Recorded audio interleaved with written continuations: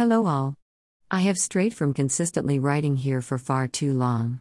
I owe this all to the fact that I was indeed writing, but I was writing English and history papers. Now that the semester has come to a close, I thought I'd share with you some of my school projects. This is one of my literature analysis assignments, the study of Psalm 23. Having to pick it apart verse by verse, slowly, opened my heart for God to show me some new truths hiding under its surface. How beautifully mysterious our Father is. There is always more to discover about Him and His love for us. The 23rd Psalm is a prayer of remembrance. The speaker is praying to God and reminding himself why he need not fear the enmity and dark shadows around him. The Bible attributes this psalm to King David, whose life was marked with voyages through the valley of the shadow of death. Line 4. One frightful journey David weathered was when he was pursued by King Saul, who was determined to slay him. It is very possible that this beautiful poem sprung from this very instance. Holding this image in mind, one can see David had every reason to fear. However, fear he does not. Despite the darkness surrounding him, he finds peace in knowing he is being guarded and tenderly cared for by his Lord and Savior. In ancient Israeli culture, shepherds were known to lay their own lives aside to care for and protect their sheep. They attended to and were responsible for their flock's every need. The speaker uses this cultural knowledge to relate to the committed love he receives from the Lord. The Lord is my shepherd, I shall not want. 1. Sheep need not long for anything, because their shepherd supplies all they need. In the same sense, the speaker is noting he wants for nothing because God has fulfilled all his desires. He maketh me to lie down in green pastures, he leadeth me beside the still waters. 2.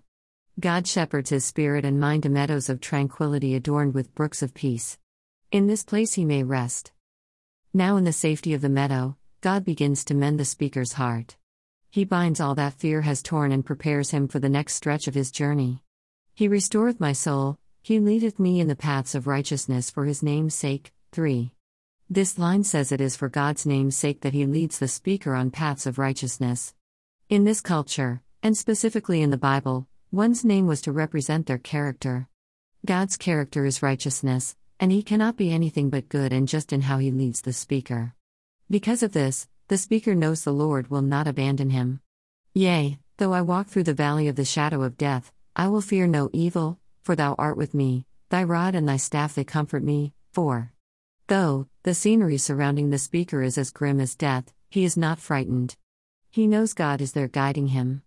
Just as a shepherd uses his crook to lead his sheep, God is steering the speaker through this trial. He finds himself unable to tremble because the Lord protects him. His goodness pushes the evil away from the speaker as a light in darkness. Even in the midst of his foes, God's goodness encompasses him.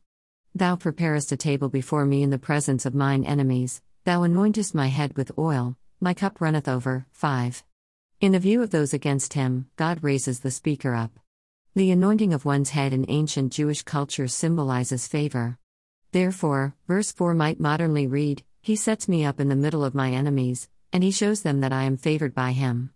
This beautiful honor bestowed upon the speaker causes his joy to be overcoming. He likens it to a cup overflowing. One pictures a child so happy that they cannot help but show the joy spilling out of their smile and gestures. As his last thought, the speaker notes that God's favor and righteousness will never depart from his life. Surely goodness and mercy shall follow me all the days of my life, and I will dwell in the house of the Lord forever. 6. And for this joyous knowledge, the speaker will continue to praise his Lord for eternity. If one envisions this peaceful poem as a house, the lines and all their meanings are the paint, the windows and doors, the flowers outside, all the things that make a home lovely. However, the structure and literary devices are the foundation and beams that support this amazing work. Beginning with the name, the 23rd Psalm, the reader is alerted that this poem is a prayer.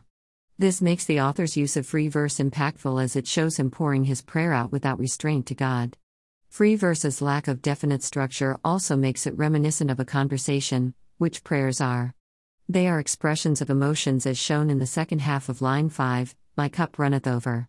The feeling behind the poet's words make his piece a lyrical poem. The nails holding this hypothetical house together is symbolism. There is an ongoing metaphor of God being a shepherd to the speaker who is the sheep. This metaphor is rich in meaning, yet the predominant message is, God tenderly cares for, protects, and comforts the speaker.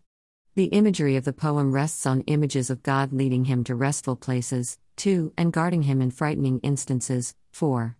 The poem itself is a beautiful portrait, not only of the heart and character of the speaker, but also of his Lord. The speaker is shown to be reliant and trusting, 1. God is shown to be the good shepherd who leaves his sheep lacking no good thing, 1. In line 6 we also see that he is full of goodness and mercy. The relationship portrayed between these two characters is lovely and heartwarming.